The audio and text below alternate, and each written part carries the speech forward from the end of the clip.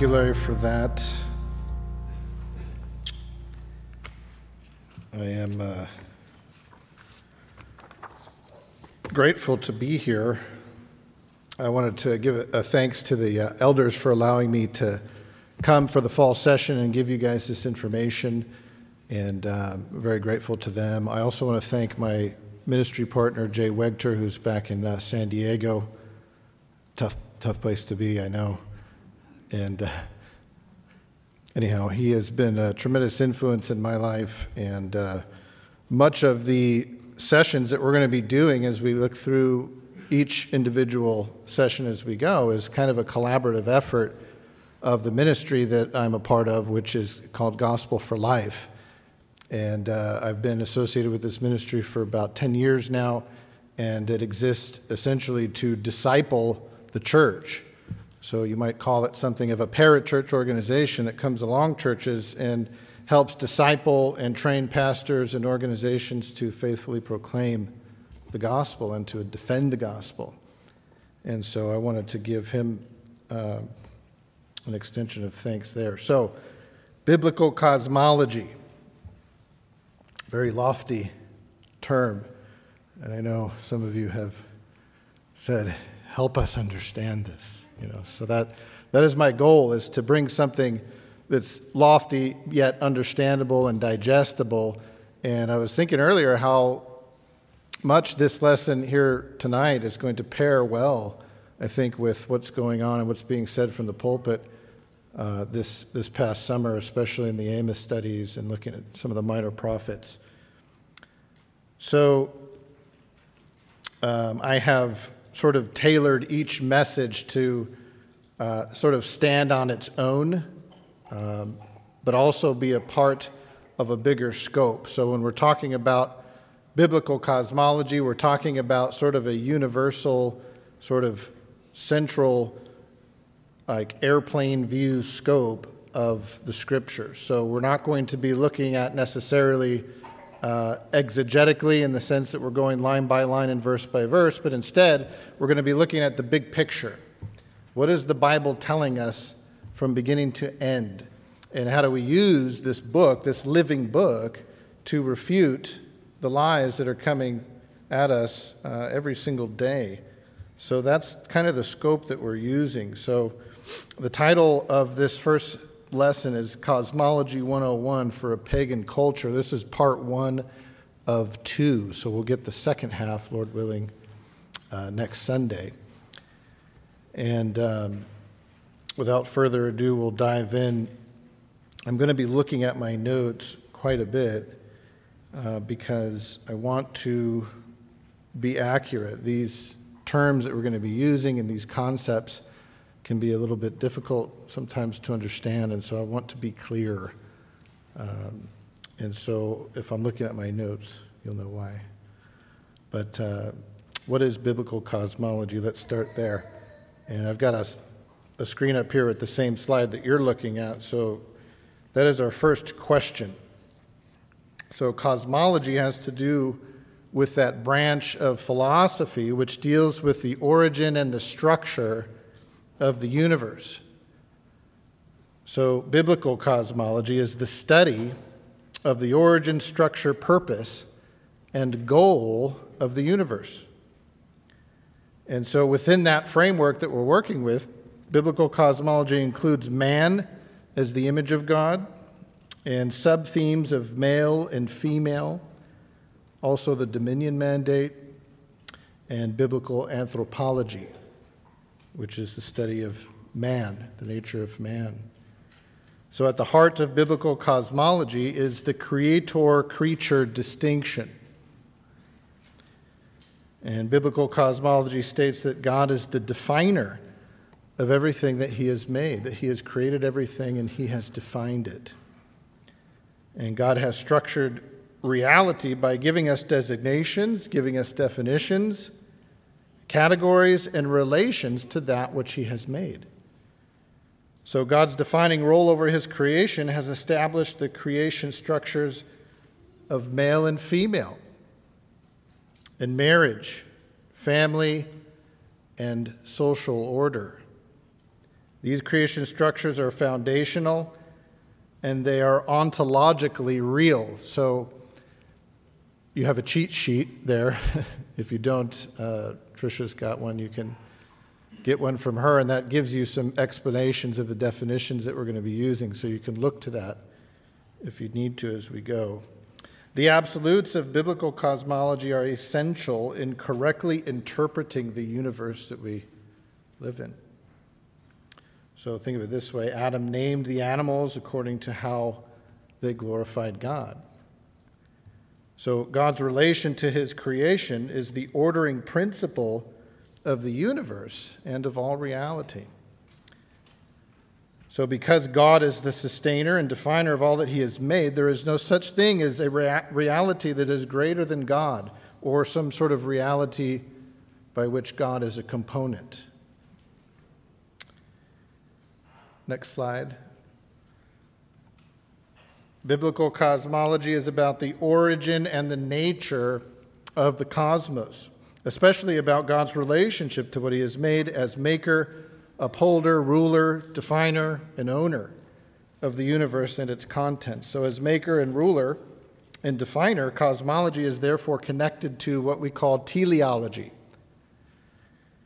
And teleology is simply the doctrine of the design, or we could say nature, and goal of a thing. The nature and goal of all that God has created. See, everything that God created has a purpose, and it has a goal that is central to the creation. So understanding the telos of a created thing can sometimes be quite obvious. So we know that a fish has gills and a bird has wings and so on. So understanding telos in other areas beyond that requires a little bit more digging. So for example, in 1 Corinthians 11, Paul says that a woman's long hair is for her glory. Well, there's a telos in a woman's hair. So everything that God creates and everything that's connected to that creation has a particular goal. So glory is another way of saying, and telos is another way, is synonymous with the telos of the created thing. So cosmology, cosmology actually means a beautiful order, or beautifully ordered cosmos. And it's where we get the word cosmetics. I was hearing Larry said something about cosmetics or something to that regard. And so cosmetics actually is derived from that word cosmology. So, husbands, when you're running late and your wife is putting her makeup on, I'll have to warn you to refrain from telling her to stop ordering her face. It might get you in trouble. So biblical cosmology has to do with God intending a specific function and purpose for everything he's made, and because God's goodness is manifest everywhere, it will only take a single sea turtle or honeybee in order to condemn man on Judgment Day. So when the biblical cosmology from the Scripture, when it's taught and it's handled properly, it is able to dismantle and deconstruct every single assumption and every single facet of paganism's lie that we live in a self-made, self-designed, self-interpreted, and self-purposed universe. For consider what's being asserted in the worldview that we're getting today, that the creation itself is divine. And this view of existence is more explosive than any nuclear arsenal. I'm reminded of 2 Corinthians 10, 3 through 5. It says, "For though we walk in the flesh, we do not war according to the flesh. For the weapons of our warfare are not of the flesh, but divinely powerful for the destruction of fortresses." We're destroying speculations and every lofty thing raised up against the knowledge of God. And we're taking every thought captive to the obedience of Christ. 2 Corinthians 10, 3 through 5. Next slide. Biblical cosmology provides the sole vantage point that's high enough for a unified and cohesive worldview. So think of biblical cosmology as kind of a wide-angled lens on your camera. It's broad enough to see man's place in the universe and to see God's relation to all that he has created. So exalting God's transcendence and exalting his omnipotence is the starting point in biblical cosmology. The creation is utterly dependent upon God. Utterly dependent. Therefore, the creation gives praise. It does not receive praise. Biblical cosmology is a totally unified ordering principle. So without it, worldview that we build off of that cosmology has no foundation. So you've heard the word worldview before. So think of the worldview as being built upon this foundation of biblical cosmology. If the foundation is bad, like we were hearing earlier today, then our whole worldview is going to be out of plumb. It's not going to be straight. So this means that the gospel itself only makes sense in a world in which our omnipotent, omniscient, omnipresent God is creator, he's upholder, he is lawmaker, owner, redeemer, judge. He is all these things together. And so the gospel has no interface in a world in which pagan cosmology has replaced biblical cosmology. That is why the Apostle Paul starts at Areopagus in Acts 17. He begins to start at the foundation of biblical cosmology, and then he works his way to the gospel. And so that is why it is so vital that we define categories as God does, for he is the ruler, he is the sustainer, and he is the owner of his creation. So God's blueprint, we could say, is his word. And it's not only our moral map, but it's also our fixed point of reference, which provides our understanding of the nature of reality. And only by what God has said in his infallible word do we know beyond a shadow of a doubt what is true, what is real, what is right, and what is wrong.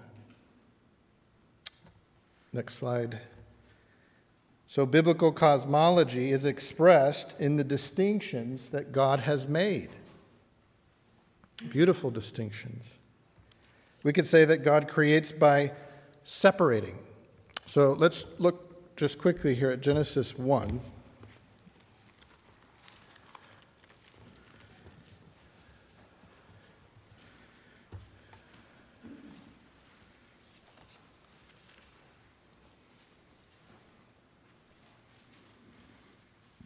And we see right off of the bat in the very beginning that God creates order, right, through separation. So this idea that there was some sort of cosmic boogeyman who always existed in the form of chaos, and there was this competing battle between chaos and Yahweh, and so this is the narrative that has run throughout world history. But that's not true. So we see right off of the bat that God creates through separation. There was always order from the very beginning, and he creates more order through what we would call a separation of binaries, right? He separates. We see that he says in verse 3 that God said, "Let there be light." There was light. God saw that the light was good, and God separated the light from the darkness. In verse 6, he said, "Let there be an expanse in the midst of the waters, and let it separate the waters from the waters. And God made the expanse and separated the waters that were under the expanse from the waters that were above the expanse, and it was so." He called the expanse heaven, and there was evening, and there was morning the second day, and this continues. So this goes on in the whole setting forth, and in creation account, God is separating into binaries. Okay, so there's purpose in what God is doing. So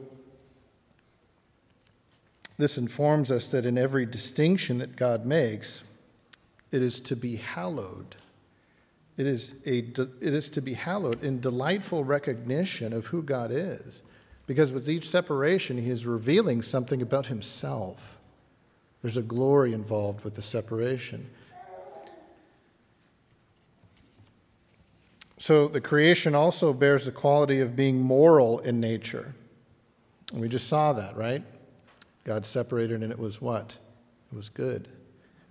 So those hallowed creation structures formed by God are male distinct from female, parent distinct from child, human distinct from animal, animal distinct from plant. And so these binaries of two-ness constitute divisions, but they also constitute moral boundaries. And they're moral boundaries that are established by the Creator.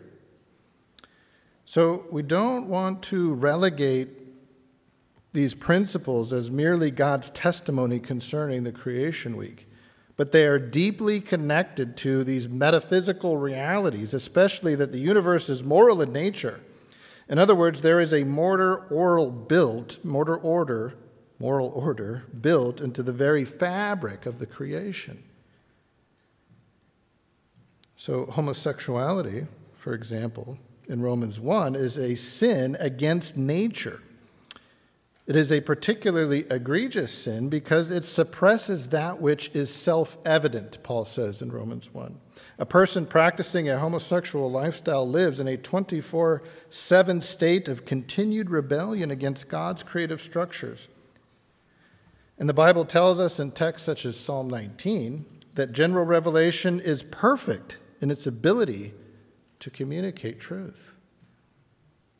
It's infallible. So as one scholar puts it, he says, quote, human beings are only correctly understood in relationship to their Creator, to each other, and to God's moral government. Next slide. As humans, our identity and purpose are inseparably tied to our designation as the very image of God. So when we're studying biblical cosmology, we're very interested and concerned with the image of God. Our rationality, our worship, our morality are the direct expression of having been created in the image of God. And since God is a God on mission, to be human is to be mission-focused. So we are created to raise up God-fearing communities. We're to devote ourselves to marriage. We're to devote ourselves to family and community. And we are to be diligent in exercising the dominion mandate over the works of God's hands. So our identity and our design as humans made in God's likeness are inseparably joined or wedded together. I saw a smile from over there. Those are my children. That's my family. Next slide.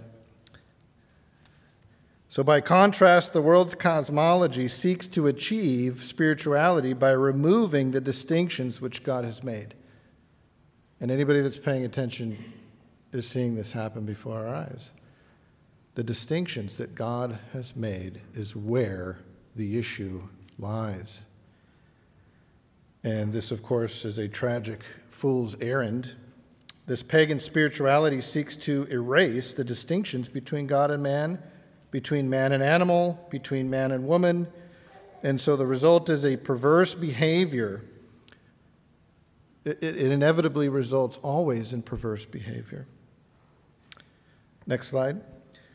So the Apostle Paul tells us in Romans chapter 1 that the overturning of the created order will result in unnatural ways of living, such as homosexuality, lesbianism, and it carries with it what Paul says, the due penalty, which is wrath.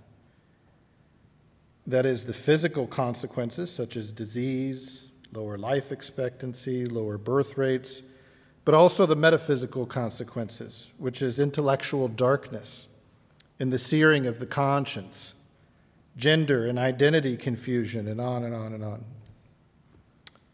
All of which brings about the societal pain of dysfunction and complete disarray and disorder. Sound familiar?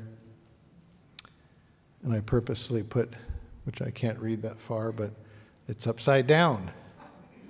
It creates an upside down view. It's very hard to read upside down. It can be done, but it's hard. So, next slide. So biblical cosmology is about defining the creation as God does. That's what it's about. So to summarize part of Paul's dialogue with the Athenian philosophers, we cannot know the creation or our place in the creation apart from knowing God's relation to the creation. And the question is, why is that? Why is that?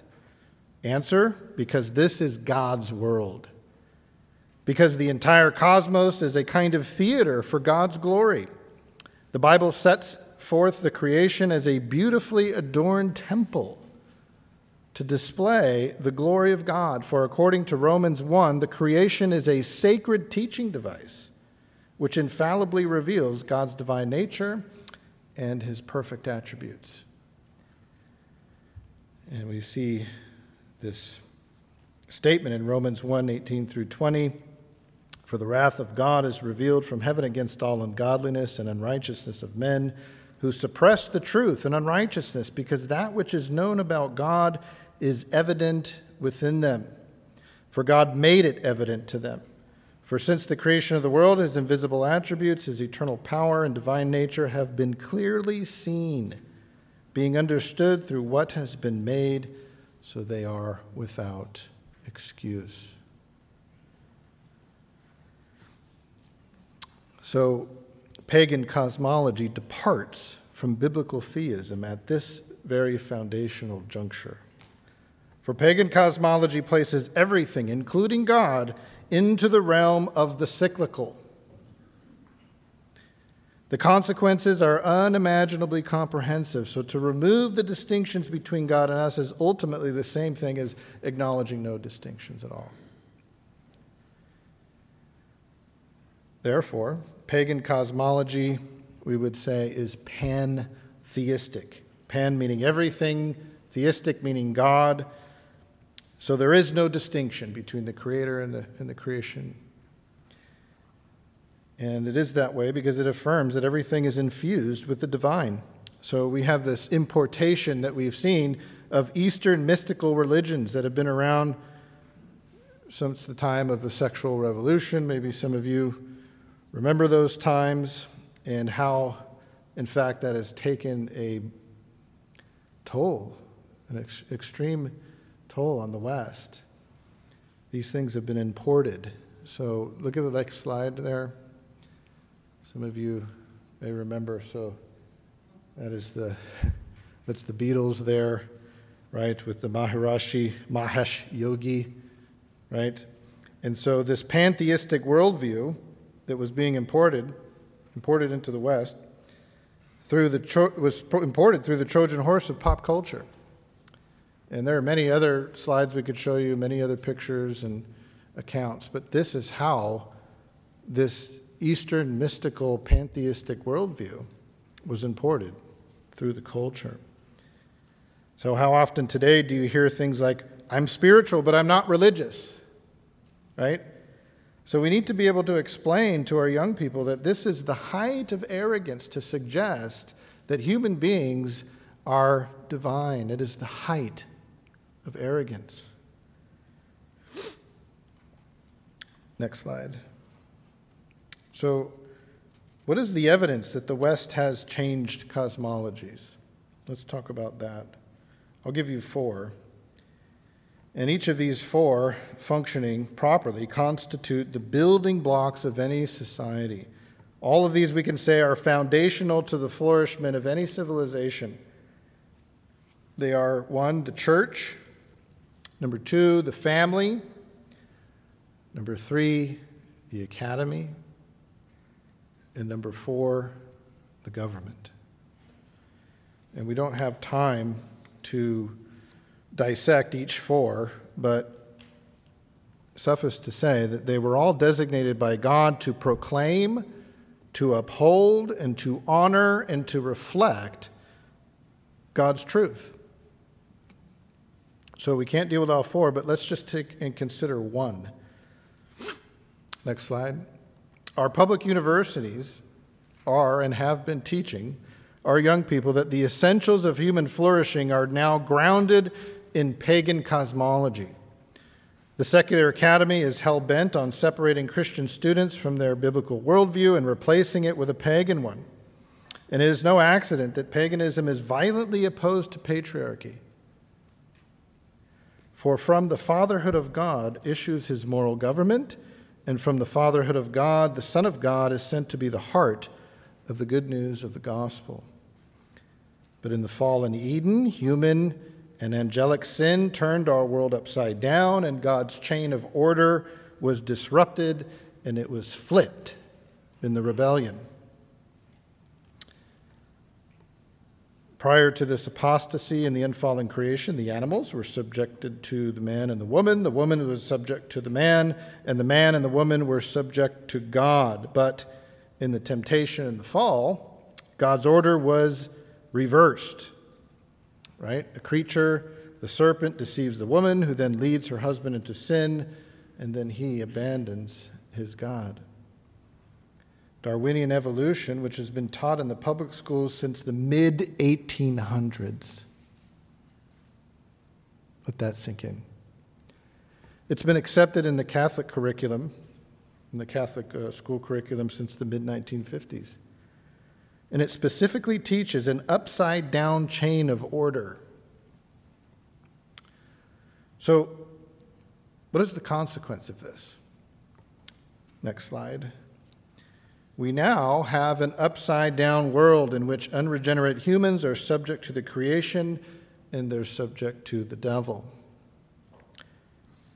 The glory of God is therefore concealed as God is exchanged for that of an ox and creeping things.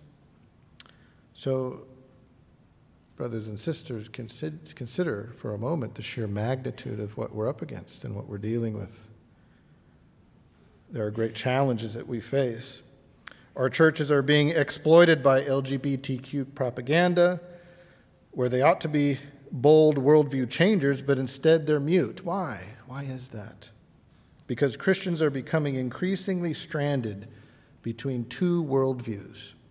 Young Christians today are helpless. They feel helpless, that they're being presented between two antithetical choices, one being heartless Bible dogma versus loving social justice. The words love and hate now have new definitions, but what our young people do not see is that the new definitions have been cast and framed within the worldview of a pagan cosmology. So when Christians today, they face the choice of speaking a word for Christ or being silent, they choose silence. Young Christians need to be taught a biblical understanding of cosmology. Next slide. So, denial of the creator-creature distinction constitutes a plunge into utter absurdity. For it is impossible for the creature to set up an alternative rationality in defiance of his creator, who is the source of all rationality. The secularists today have used the philosophy of materialism to attack the divine blueprint given by God by which mankind is to interpret the world. And naturalism has been shredding mankind's understanding of this divine blueprint. Next slide. And so what the rising generation does not see is that the vast majority of the inner workings of pagan cosmology is concealed from sight. So it's much like the iceberg analogy, right? 90% of the iceberg is below the waterline, and our people only see the behavior and the moral sort of messaging, which is the 10% above the waterline. In other words, they know the agenda of the LGBTQ and the political talking points, but these are mere symptoms. That which is visible, what they do not see, is the ideas, the ideology that is driving this from underneath. What they don't see is that America, in changing cosmologies, has changed religions. Next slide. So, mankind, created in the image and likeness of God, functions as a divinely ordained vantage point from which all other truth claims concerning worldview must be evaluated. When human sexuality is viewed from this divine viewpoint, we see an immense watershed, like a continental divide, like a mountaintop rising to a sharp peak, and human sexuality serves sort of as a fulcrum which forces one to declare his or her worldview. In other words, your spirituality defines or reveals your view of sexuality. And as Dr. Peter Jones has said, quote, "The two views of sexuality in our world emerge from two timeless religious options, which are tied to two fundamental worldviews or cosmologies, and how we order our sexuality is one of the most telling indicators of a civilization. Actually, how we order our sexuality will determine whether our civilization will survive," unquote. So at the heart of worldview is how the sexual body is to be used. Therefore, sexuality is the inescapable divider. One cannot balance on the needle sharp tip at one peak. One will either come down on the side of biblical cosmology or on the side of pagan cosmology. The next slide. So these two mutually exclusive worldviews of biblical cosmology and pagan cosmology are driving the culture war. So consider that the two moral social issues which divide our nation politically, the two major ones, are abortion and LGBTQ rights. Next slide. So by enshrining choice for both abortion and erotic freedom, it is clear that the majority of our country, certainly the political left, is now advocating a pagan cosmology in which man is not the image of God.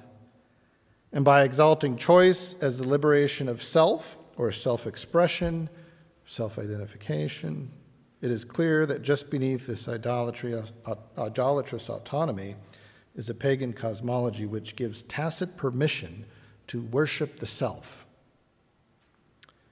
to rail against the distinctions which God has established is to oppose the very God who is distinction maker. Next slide. Thus, as the Christian worldview recedes in the West, the culture of death, abortion, perversion, euthanasia, make a whole list, these will enthusiastically claim every square foot of territory that has been abandoned by biblical theism. And with this eagerness sort of to liberate our culture from the remnants of its Christian cords, right, think of Psalm 2, comes the wholehearted rejection that our human identity and dignity rest upon our being image bearers of our Creator. The progressive left's pagan cosmology is constantly telegraphing that the priority of choice overshadows any assertion that the dignity and sanctity of life that are at stake in these matters. So we must understand that the rejection of our creational identity as the image of God is primarily a ploy to justify this moral revolution. But this rejection of the image of God comes with profound consequences, for history reveals a record of spiritual and physical carnage whenever a culture has denied mankind's creational identity as the image of God. So we cannot afford to hide our heads in the sand by relegating this replacement of cosmologies to nothing more than political differences. Politics is deeply religious, and it is very pagan. And it's no longer waiting patiently on the sidelines for a few seekers to become converts. The assumptions and ramifications of this lying cosmology are rapidly being legislated as public policy in our own government. And it's reminiscent of what Isaiah warned 2,700 years ago. He said, "Woe to those who call evil good and good evil, who substitute darkness for light and light for darkness, who substitute bitter for sweet and sweet for bitter. Woe to those who are wise in their own eyes and clever in their own sight." Isaiah 5:20 through 21. So the Christian West has rapidly become the pagan West. So we have to take seriously this urgency to warn and train our youth at what is taking place. They're not being told about biblical cosmology. They're not being told with meaningfulness the Word of God, and we are paying the price. So Christians are increasingly unable to provide a biblical apologetic in the face of the progressive left's branding of their worldview as regressive and bigoted.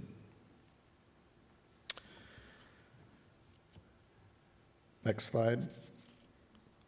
Consider how the following terms are utilized in a frontal attack on religious freedom while placed in the service of defending erotic freedom. So here are some of the most common words that are incorporated in the narrative of the progressive left. Let's look at some of these words. Diversity, peace, tolerance, inclusion, justice, equality. We hear that one a lot, don't we? Self-affirmation, civil rights, equal protection, compassion, non-discrimination, personal empowerment, unity, and human flourishing, just to name a few. The vast majority of these terms, we need to understand, in their original meaning are derived from Christian values. Yet, the left has stolen them. They've stolen them, which they then label as values inherent in erotic freedom. So the church needs to be able to see through this deceptive theft.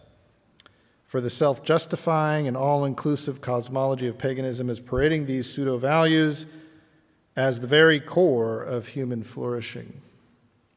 What a coup from the devil. For this pagan cosmology is a reconfiguration of the entire way that we think, especially about our sexuality. People are imagining that they can just create their own reality, as if law just sort of emanated from themselves.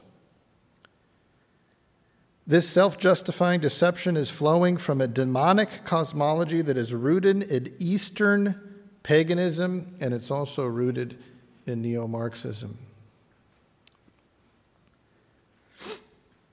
So I'm sure that many of you may remember the New Age movement that closely followed the sexual revolution. Well, when the New Age movement first offered itself in America, this escapist invitation to seek a spiritual postmodern view of individual enlightenment was very attractive. And our nation was ripe for this. For this increasing skepticism the society had built up the skepticism towards the Enlightenment. Modernity and its socio-cultural norms had seemingly exploded into two mushroom clouds over Japan, right? You remember that? So much for man's power of reason, it was said. So the New Age moves in with its Eastern philosophies that reject rationality, it rejects logic, it rejects its own law of non-contradiction. You ever notice that? It's really hard to argue with these people. That doesn't make sense. And they look at you, so what? Where does that come from? You see, they've flipped their epistemology. They've given up the knowledge of God and worship the creation. So this has fully intoxicated every area of our culture, including politics, the academy, and even the church. And the evidence is everywhere, especially by the fact that the deconstruction of gender and sexuality is welcomed as pure self-expression without restraint. There's no objective reality, just want, desire, inner cravings of a depraved mind led by animal impulses and instincts. The radical nature of this moral revolution would not have found traction 50 years ago, for the fumes of Christian worldview still held that heterosexual marriage constituted the building blocks of a civilized society. But now, erasing every God-ordained distinction and creation structure is considered the foundation of liberty. How absurd. So Christians today, especially our young people, are far too easily silenced by the arguments from the paganized left.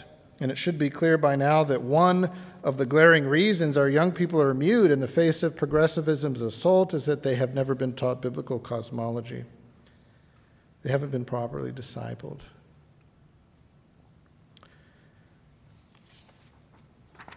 That was a long slide.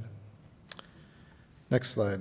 The breaking down of the gender binary of male and female is central to the whole new vision for society, a vision which intends to usher in a new moral order with new laws, new ethics, a whole new way of thinking. The deconstruction of the fixity of male and female lays the groundwork for a new morality in which laws are made to prevent discrimination against alternative lifestyles. So this pagan cosmology, we have to understand, this is a full rejection of the divinely created order. The outcome is a new set of ethics, especially erotic ethics, which enforce homosexual politics, includes laws, gender pronouns, right? This shift is so radical that it must incorporate a whole new method of knowing and altering everything it touches, even the nature of linguistics. In pagan spirituality, the male-female distinction is erased, making homosexuality appear completely natural.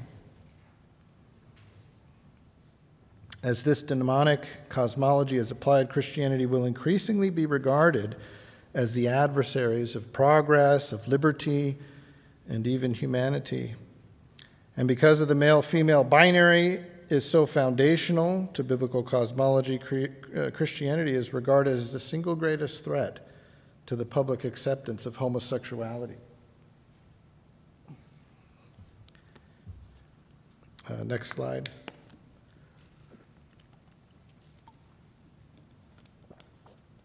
So materialistic, pagan, pantheistic conceptions of the cosmos yield a self-focused or self-referential view of human existence.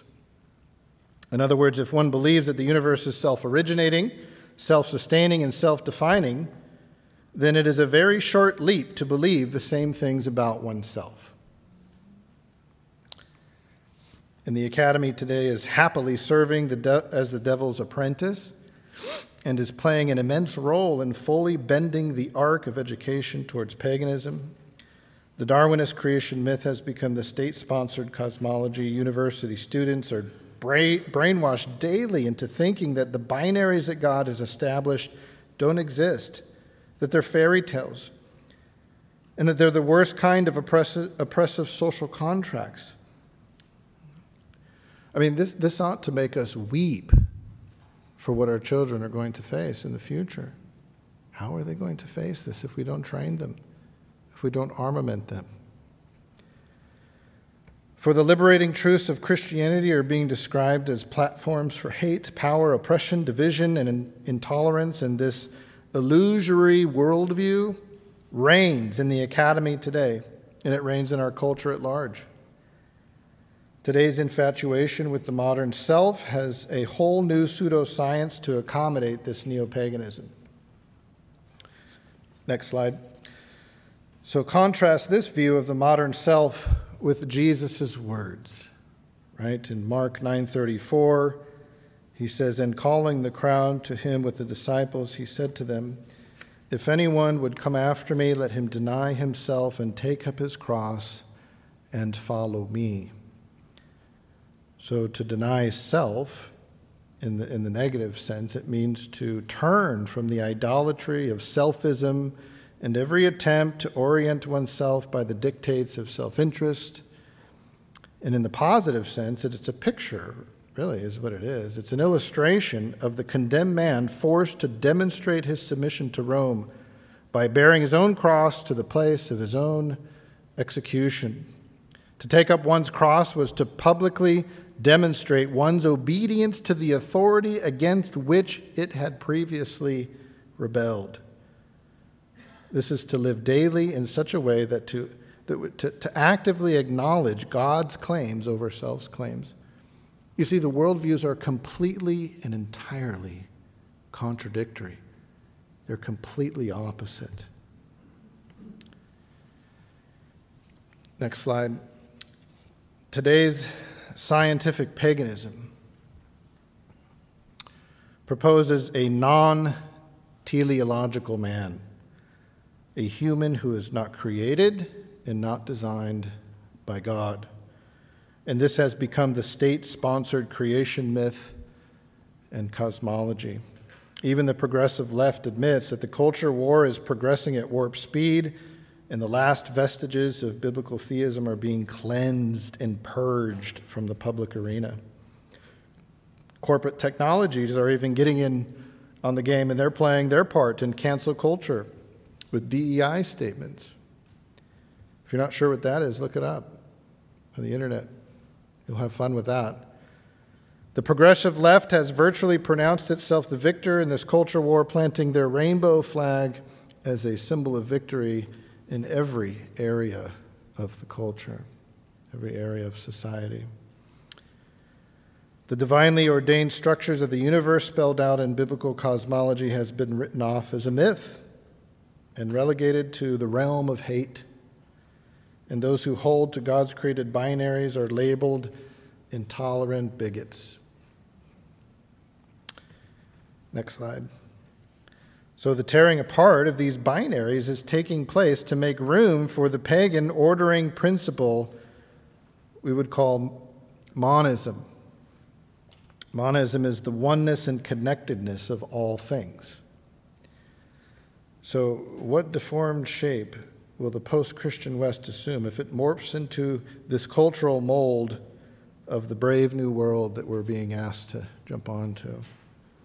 What will fill the room of cosmology when God's binary furniture is broken up and discarded? Well, the answer is very chilling, actually. And Larry has been preaching on this pretty succinctly. For history is replete with examples of what takes place when the foundational binary, the creator-creature distinction, is eliminated. History shows that with hardly a pause, once this distinction is removed from a culture, fallen man's hardwired propensity to worship nature is unleashed. This is idolatry. This is rank idolatry. Paganism is the result, with its justification of manifold sexual immorality, violence, and death. That's what we can expect. So what is the devil up to here? What is he up to? Next slide. The devil's goal in promoting a pagan cosmology is to conceal the glory of God in Christ as fully as he can. As this global lie of pagan naturalism gains momentum, war, chaos, disorder, and cruelty are completely unavoidable, and the spiritual holocaust that is coming will not be incidental in its wreaking of havoc. I mean, it won't be just a few individuals here and there subscribing to the lie, for Scripture tells us that a Babylonish world-unifying religion will be utilized by the powers of darkness. Why is that? Answer: no amount of godlessness can erase man's worshiping nature. He is a worshiper. He can't erase that. For according to the book of Revelation, as the lie picks up momentum and goes global, mankind's worshiping nature will be fully co-opted by the powers of darkness for the purpose of worldwide idolatry. You see, that's where we're headed. Next slide. So, finally, why has the West changed its cosmologies? And as Dr. Peter Jones has pointed out in his lectures and books, pagan cosmology has appeal because it proposes, explains, and justifies progressive ideas about behavior that can be adopted in good conscience. For in pagan spirituality and cosmology, there is no transcendent authoritative lawgiver whose commands are immutable and binding. So whether it's a Sudanese witch doctor or whether it's some philosophic naturalism that's being practiced by some university professor somewhere, they both are subscribing to the same cosmology, that this is a self-originating cosmos, it's self-sustaining, and there is no creator. It's the same paganism. And there's a fascinating reason why this paganizing phenomenon rushes in to fill the vacuum. And the answer is found in this foundational binary of the creator-creature distinction. It orders every other binary. When the God of Scripture is rejected by a society, the other binaries that he has formed will begin to collapse as social structures. You see, that's the narrative that they're painting, that these are all social structures. And so we don't need them, right? And we talk about the church and the traditions. Well, if there's no glory of God being cast in our churches, then it's just tradition. And eventually, you know what people say? We don't really need the tradition anymore. And so eventually that goes away. And so you see that's happened in Europe already. And church buildings are being turned into brew houses and libraries. And so the state, this is where the state moves in. So when the God of Scripture is rejected by a society, the other binaries he's formed will begin to collapse, and we are seeing that in the media, we're seeing that in political theater, that the collapse is regarded as progress, right? That's what we're being sold. And what is this result what is the result of all this chaos? Well, the state then becomes the culture's god. The state becomes the culture's god. With every looting at the mall and every Antifa riot, we inch closer to the state moving in to take control. You see, this is all intentional. It's purposeful. It's comprehensive. This explains why the political left is so invested politically.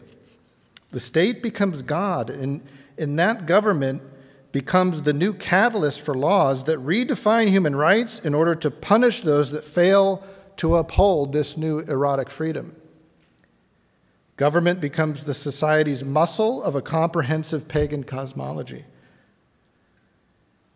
So, even though this sounds very bleak, we want to consider something. Next slide. What exasperates the materialist, the secularist, is that all the permanent things that God has ordered, well, they're not up for discussion. This is God's world. Amen? He owns it, he defines it, he sustains it, and he will see it to its final consummation. So, because it's God's world, the secularist wages open war on the fixed structures in biblical cosmology. Why does he do that? Because it is the fixity, it is the order and structure of the universe that glorifies and points to God's splendor.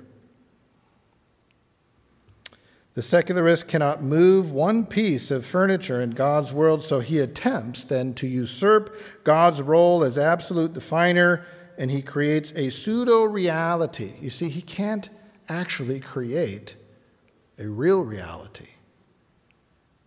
Right? It's a metaverse goggles reality. It's a pseudo-reality. It's not real. God created the world and all that is in it, including people, in a way which gives it a fixed nature. This means that by the will of the infinite personal God, he willed your gender before he created a single atom.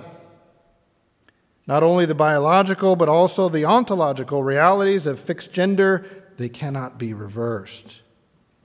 There's distinctions.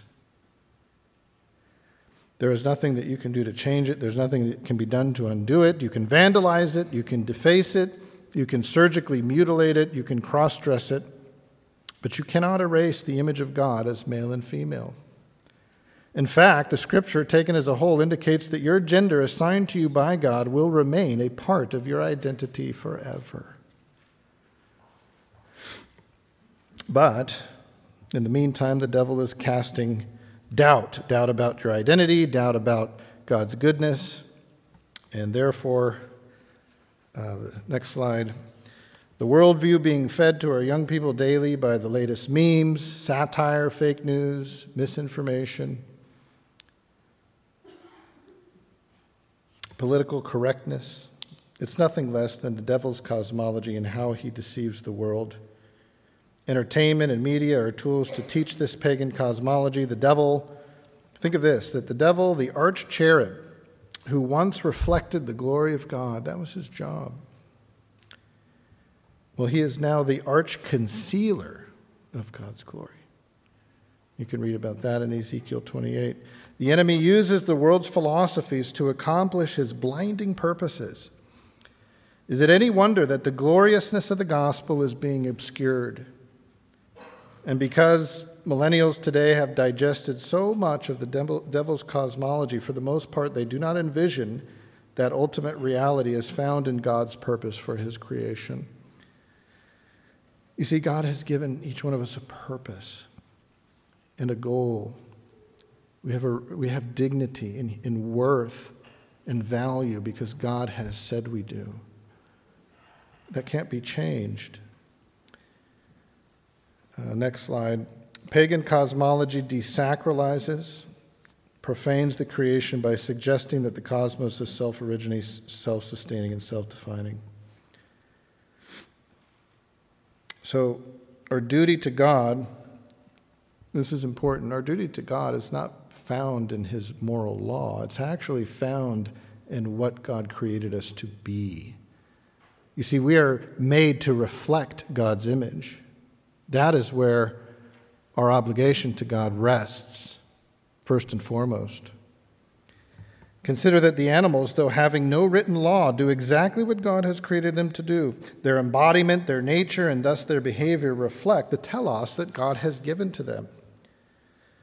But consider today that we are told that to do what God created men and women to do is archaic, it's outdated, it's bigoted, it's sexist, it's oppressive. And next slide. The narrative of erotic freedom continues to vilify proponents of a biblical worldview as being guilty of homophobia, transphobia. But there is an underlying cruel agenda beneath the surface when these insults are flying around. For the goal of pagan cosmology is the ushering in of a monolithic worldview called egalitarianism. Egalitarianism is simply the all-embracing cosmology of what we might call a homo-cosmological sameness. Everything is essentially the same. That's the idea. That when you whittle it down and you get down to the core of it, it's all divine. It's all the same.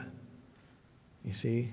That's what they want to do, is eliminate all the distinctions and make the argument that everything is the same. So it's a fabrication. It's a mirror. It mirrors God's bringing about this wonderful diversity and harmony together like a lock and key, right? It's the opposite of that. So, next slide. Oh, I think I got lost on one there. What's the next one? Maybe I got really lost. What's the next one? Okay. So these are some of the slogans that we're hearing all the time. And for sake of time, we'll skip discussing those. But these are discussions that we need to have. We need to be able to identify these words and find out where they're coming from. You know, they're throwing out, make them define these things, because they can't. They want to say things that sound good. But if you ask them to define them, they're not able to do that. And that's where you're going to pin them down. So next slide. We're going to end here on this slide here. Something we really need to understand, that education, and this is just one of the four that we've been kind of weaving in through here. Education is inescapably religious. Education, all education is inescapably religious. One's conception of the world and of human existence is of necessity religious in nature. And the academy is relentless in its quest to saturate its students with pagan cosmology. Just one example. You may have heard of this man by the name of John Dewey. 1859 to 1952. He's considered historically as the modern architect of the public school system here in the United States. And he was very much Marxist in his ideology. He came from a Reformed Christian family, and he rejected the God of his parents, and he set out to create an educational system based upon an atheistic view of human existence. He said this, quote, "Humanism turns the individual into God and is the source of his own ethics, and the school, that is the day school for the youth, right, becomes the temple of that deity." Unquote. This man, John Dewey, became the founder of the Teachers College at Columbia University, meaning he trained other Marxist teachers, you see.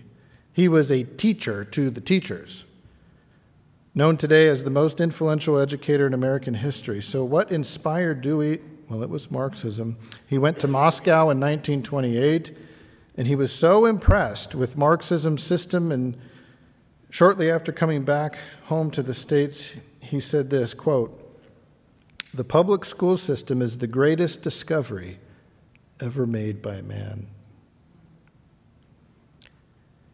Obviously, he wasn't looking at everything else that was going on in Moscow in 1928. You see, he had an agenda. Dewey was part of the Frankfurt School, and he helped to bring the ideology of the Frankfurt School into Columbia University. The whole goal, we don't have time to get into it, but the whole goal of the Frankfurt School was to bring down the West through what was commonly known as the Long March through the institutions. That became a slogan. This was the only effective way, in their view, to bring down the West. So here's a few statistics just to throw out there. In Yale today, the ratio of liberals to conservative professors is 28-1. At the University of Chicago, 1% of donors gave to conservative political candidates. In 2016, a study revealed that there was a 12-1 ratio of liberals to conservatives in most colleges. In Stanford, it was 151-17.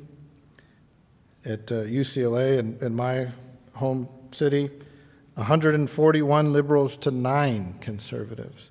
In Cornell, it was 166-6. And we could go on. So we've already talked about Darwin a little bit. Public schools today in the Western world teach a pagan cosmology. That is the thing that we have to understand. So one question that I had in putting this together, maybe you can help answer, is this: what will it take to get Christians out of the public, secular, and educational establishments? What is it going to take? Perhaps you might ask that question as you consider sending your child or supporting your grandchildren to go to university. Don't be shocked if they come back as enthusiastic sponsors of pagan cosmology. So, as was said earlier, the current education model is comprehensively designed to separate believers from their Christian worldview. Teachers, administrators are glad to have Christian breeders as their underlings, for these breeders, as they abandon their Christian worldview, become evangelists for pagan cosmology. I've seen it in our own families. It's heartbreaking. It's heartbreaking.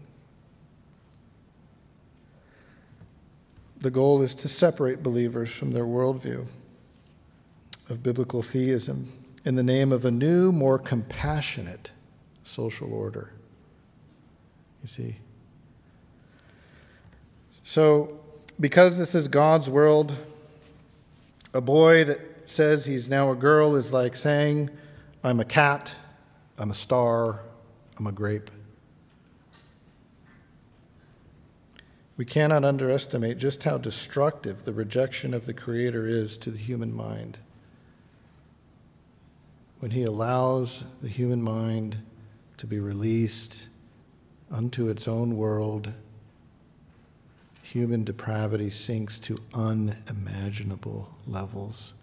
You literally give up your own way of knowing.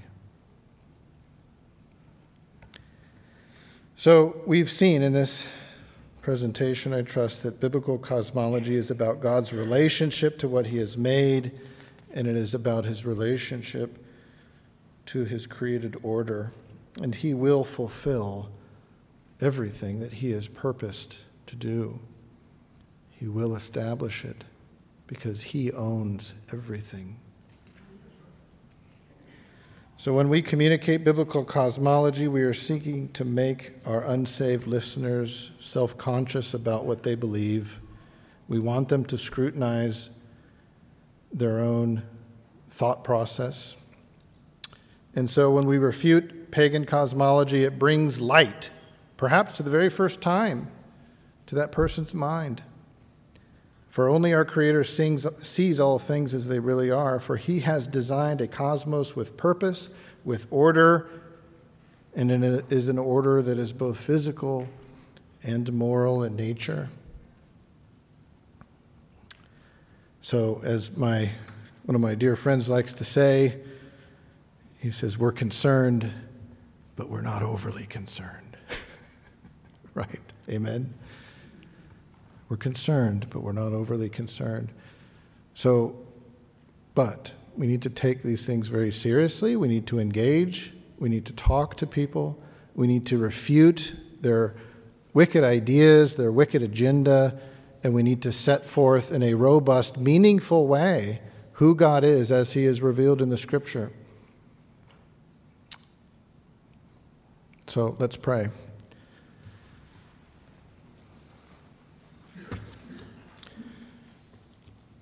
Father God, these are sobering times, Lord, and the first thing we do when we are struck with concerns like this is we want to hallowed your name.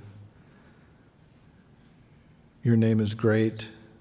Your glory stretches across the universe. You are God. You've made all things. You've created all things. You've given all things a purpose and a goal, and you have determined to reconcile all things in your Son. He is the chief reconciler. And all those, Lord, that do not prove to be vessels of mercy, Lord, will be discarded. What a horrible thing to think through. What a sobering reality. That as you bring everything to a close on that day, everything will be examined and will be determined whether it was useful, fit for the king's service, or whether it was to be discarded. Lord, this is a fearful thing. So we pray, Lord, that you would help us, enable us, empower us by the power of your Spirit to share the truth. Share the truth about you, that you own all things. Nothing can stay your hand. You are the mighty God. You are the Creator. And we owe you our very lives. Use us, Lord. Make us fit for your service, that you may receive the glory that you're due. And we pray all these things in Christ's precious and holy name. Amen.